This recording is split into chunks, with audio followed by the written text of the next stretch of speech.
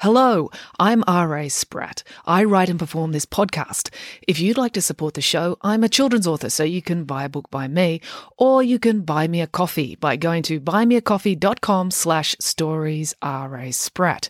It's an easy way to make a small thank you gift to the show so I can keep kicking this can down the road.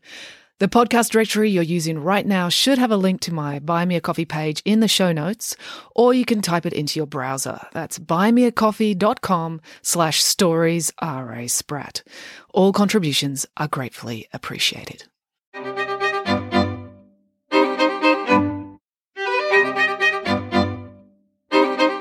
Hello and welcome to Bedtime Stories with me, R.A. Spratt. Well, the holiday season is upon us. So today I'm going to be doing a holiday special episode. We're going to do Saturnalia. And you're wondering, what's Saturnalia? Well, I didn't know myself, but I used to listen to this podcast called The History of Rome, and I learned all about ancient Roman history. It was so fascinating.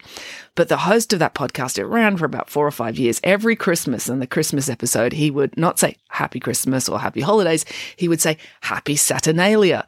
And so I got curious what he was talking about, and he explained all about Saturnalia. So I thought I would do a Saturnalia episode of this podcast. So let's get into it. Today's story is Saturnalia and the origin of the Christmas cracker, according to Nanny Piggins. "We must get Christmas crackers," declared Nanny Piggins. Nanny Piggins, Boris and the children were at the supermarket, having picked up what Nanny Piggins considered a few chocolate Yule logs, which actually meant an entire shopping trolley full of chocolate Yule logs. They had been about to leave when a display of Christmas crackers caught Nanny Piggins' eye. "Why?" asked Samantha. "It's still 4 weeks until Christmas." "But Christmas crackers are so much fun," said Nanny Piggins. "Really?" said Derek. Nanny Piggins had lived the most spectacularly glamorous and exciting life. She had been blasted across borders, danced with dictators, trapezed during tornadoes, and eaten more delicious cake than is humanly possible. One of the chief advantages of being a pig is that you can eat way more cake than a human. So it astonished Derek that his amazing nanny should be so excited by the sight of a Christmas cracker. "But they're lame," said Michael. "The jokes are terrible. The toys are disappointing," said Derek. "And no one looks good in one of those paper crowns," said Samantha. "But that's the whole point," said Nanny Piggins. "It's traditional." "Huh?" said Michael. "In fact, laying gifts, silly hats and pranks are so traditional," said Nanny Piggins, "they predate Christmas." "How can a Christmas cracker predate Christmas?" asked Derek. "Well, people have only been celebrating Christmas for 2,000 years, said Nanny Piggins. "But people have been having parties since long before that. In the ancient German history days, they used to celebrate Yuletide, which is where we get Yule logs and Yule wreaths from. And in the ancient Roman history days, they used to celebrate Saturnalia." "Saturnalia?" asked Michael. "You mean like the planet Saturn?" "Yes," said Nanny Piggins. "The planet Saturn and the day of the week Saturday were both named after Saturn, the ancient Roman god." "Was he as bad as Zeus?" asked Samantha. Samantha did not approve of the way Zeus conducted himself in the ancient Greek story days. "Not at all," said Nanny Piggins. "Saturn was the god of agriculture." "Oh," said Derek. "That doesn't sound too exciting." "You say that because you're standing at a supermarket full of food," said Nanny Piggins. "But for an ancient Roman, there were no supermarkets. There was no Uber Eats, and the chocolate bar had not been invented yet. If you wanted to eat something, you had to grow it yourself. And if it didn't grow, you'd starve. So there was no god more important than the god of agriculture." "And he invented Christmas crackers?" asked Michael. "No," said Nanny Piggins, "but the things in Christmas crackers are all the things that people used in the ancient Roman history days to celebrate Saturn." "Oh," said Michael. He didn't really understand what Nanny Piggins was saying, but he didn't believe that asking follow-up questions would help. "In fact, it just so happens that it was a distant relative of mine from the ancient Roman story days, Livia Piggins, who invented the Christmas cracker. Although she didn't call it that at the time," said Nanny Piggins. "Really?" said Derek. "And was she impossibly glamorous and beautiful?" asked Samantha. "Well, she was a Piggins, so of course," said Nanny Piggins. You're going to have to tell us the whole story, said Derek. All right, I will, said Nanny Piggins. You'd better all open a Yule log each, so you've got something to nibble on while I tell you all about it. So the children sat on the floor of the supermarket around Nanny Piggins, munching on their Yule logs, as Nanny Piggins began her tale. It all started over 2,000 years ago. My dear great-great-great times 184 great's cousin, Livia, was a shopkeeper on the Palatine Hill, which was the poshest part of Rome where all the rich people lived. What sort of shop was it? Asked Samantha.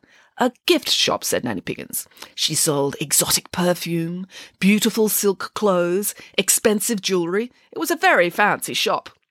But one year, it all went horribly wrong. Right before Saturnalia, her supplier delivered the wrong order. Instead of delivering crates full of expensive clothes, jewels and perfumes, they delivered crates full of cheap, junky little toys. Oh no, what am I going to do? Saturnalia is my busiest time of the year. My customers are going to be angry if all I have to sell them is rubbishy gifts that will probably break in the first 5 minutes, said Livia. Would you like a hug? Asked her shop assistant, who happened to be a very nice bear called Barry. Oh, he sounds lovely, said Boris. And indeed he was, said Nanny Piggins. Quick, Barry, lock the door, said Livia. We shall have to shut the store until we can find some better stock. Barry rushed over to shut the door, but he was very good at dancing and could not resist doing a few flutter kicks and a pirouette along the way. Which is entirely understandable, added Boris. Indeed, agreed Nanny Piggins. Just as he reached the door, it flew open and a customer strode in. And that customer was none other than Claudius Caesar, Emperor of Rome. Gosh, said Samantha. Did Claudius compliment Barry's little dance? Asked Boris. Naturally, said Nanny Piggins. He may have been an emperor and therefore impossibly arrogant, but he had eyes and could recognise brilliant dance when he saw it. Then he turned to my cousin Livia. You there, shopkeeper, said the emperor. I must buy a Saturnalia gift for my wife. And it had better be good, because she's a little bit cross with me for executing her hairdresser. Why did he execute her hairdresser? Asked Derek. Curtain bangs, said Nanny Piggins. They look lovely on most people, but the empress did not have the forehead to pull them off.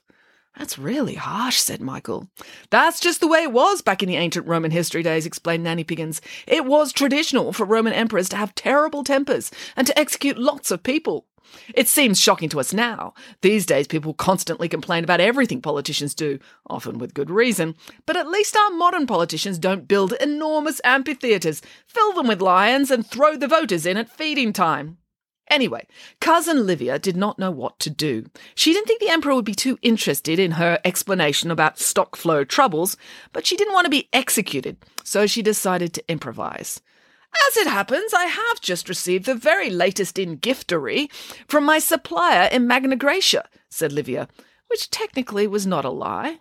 What is it? Asked the emperor. Said Livia, thinking quickly. A Saturnalia hand tube. Saturnalia hand tube? That doesn't sound very promising, said the emperor. Oh, your wife will love it, I guarantee, said Livia. I'll fetch one for you to see. Livia dived behind the curtain into the back room of her shop. She rushed over to the bathroom, grabbed a roll of toilet paper, and pulled out the cardboard spool from the middle. Did they have toilet paper in ancient Rome? Asked Derek. My cousin Livia did, said Nanny Piggins. Now stop applying logic and historical accuracy to my story. Sorry, Nanny Piggins, said Derek. Next, Livia went over to the crate and picked out a toy. I call it a toy, but really it was just 2 pieces of brass knotted together. It would have to do. She dropped it into the tube. This didn't seem like enough to give an emperor, so to pad it out, Livia grabbed some of the wrapping paper used to pack the toys and cut it into the shape of a paper crown. She folded that up and put it in the tube too. She still thought there was a very good chance the emperor would execute her when he saw how lame this gift was, so to put him in a better mood, Livia tore off a scrap of paper and wrote her favourite joke on it, then tucked that into the tube as well. Now came the stroke of genius. She gift-wrapped it. As the owner of a gift shop, Livia knew the importance of good gift wrapping, especially when the gift inside the wrapping was not so good. She used her shiniest, most colourful paper, wrapped it around the tube and tied off each end with a beautiful piece of ribbon, then burst back out into the shop front. The emperor was still there making small talk with Barry. Barry was explaining the difference between a turn and a pirouette. "Here you go, your greatness," Livia called out to the emperor. "Behold, this year's most sought-after Saturnalia gift, the Saturnalia hand tube." The emperor looked at the tube in Livia's hand. "How does it work?" "You grab your end," said Livia. "I hold my end, and we pull." "This sounds like something I should get a slave to do for me," said the emperor suspiciously. "Oh, no, that's the whole point," said Livia Piggins. "You have to do it yourself. You don't want the slaves to have all the fun." Now, to be fair, the emperor may have been silly, but he was a brave man. Roman emperors were constantly fighting in wars, so he grabbed hold of the nearest end of the tube and pulled. And kaboom! "Why did it go kaboom?" asked Derek. Oh, I forgot to mention, Livia was a Piggins, and therefore she really, really, really enjoyed blasting things. It's been a Piggins family trait for millennia.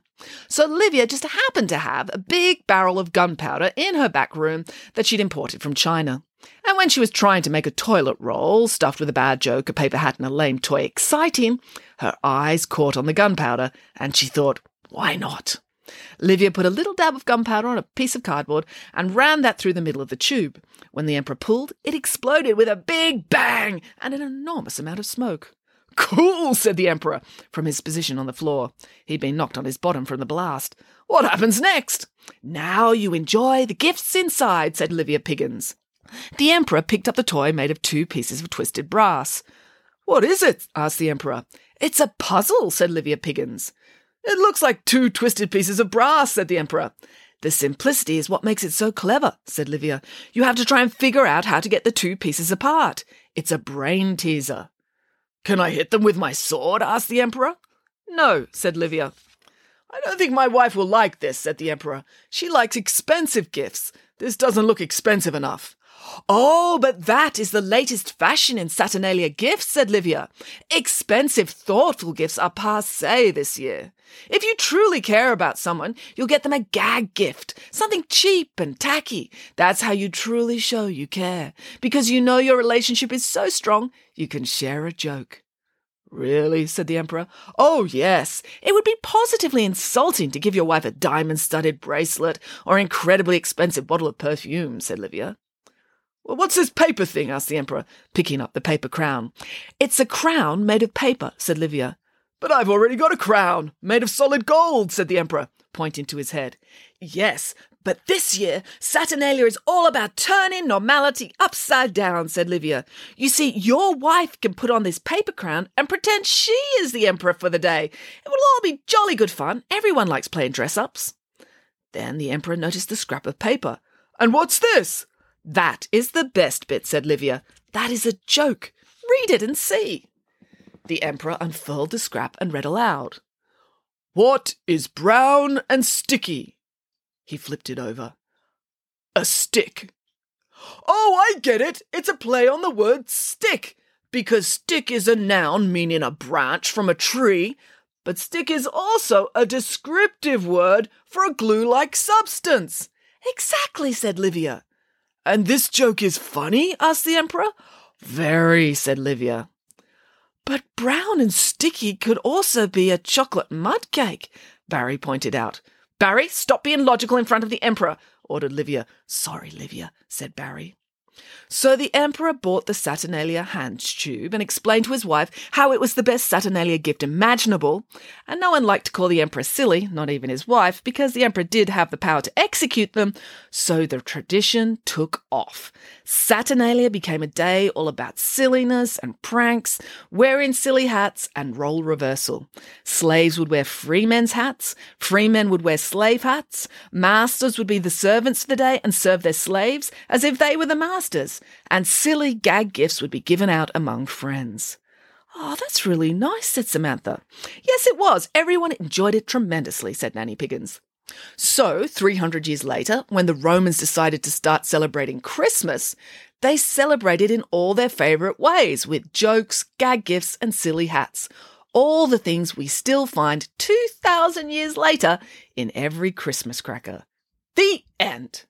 There was a big round of applause. Nanny Piggins looked around and realised all the customers in the whole supermarket had gathered round to hear her tale. Nanny Piggins, said the supermarket manager, as you know, you are my favourite customer. No one buys more chocolate or cake baking ingredients than you. But do you think you could wind up your story time? We haven't sold anything for the last 15 minutes. Oh, of course, said Nanny Piggins. Don't worry. I'm sure everyone here will buy extra Christmas crackers and Yule logs now they know how historically fascinating they are. It's just a shame that dear cousin Livia didn't think to put a chocolate Yule log inside the first Saturnalia hand tube. Imagine how wonderful that would be, to have a chocolate cake blasting out with your hat, toy and joke. Yum, said Michael. Oh my goodness, said Nanny Piggins. That's actually a brilliant idea. Quick, children, fetch more Yule logs and Christmas crackers. We must go home and try it at once. And that is the end of the story. All right, well, let's leave it there. I know I forgot something. What did I forget to say at the beginning? Oh, there's one more thing coming up. Just this week, on Thursday and Friday last week, I went into the studio and I recorded the audiobook of Nanny Piggins 5, The Rival Ringmaster. So over the holidays, if you've got more time for listening to me tell you stories, or if you want to listen to things other than the holiday specials, which you may have heard before, then you can download the audiobook from Audible or wherever it is you get your audiobooks from. It should be up there, I think halfway through December it goes up. Have a look out for that. You can pre-order if it's not there already. All right, well, that's it. Have happy holidays. I hope you enjoy all the holiday episodes, and I look forward to bringing you some new stories in the new year. That's it from me, and until next time, goodbye.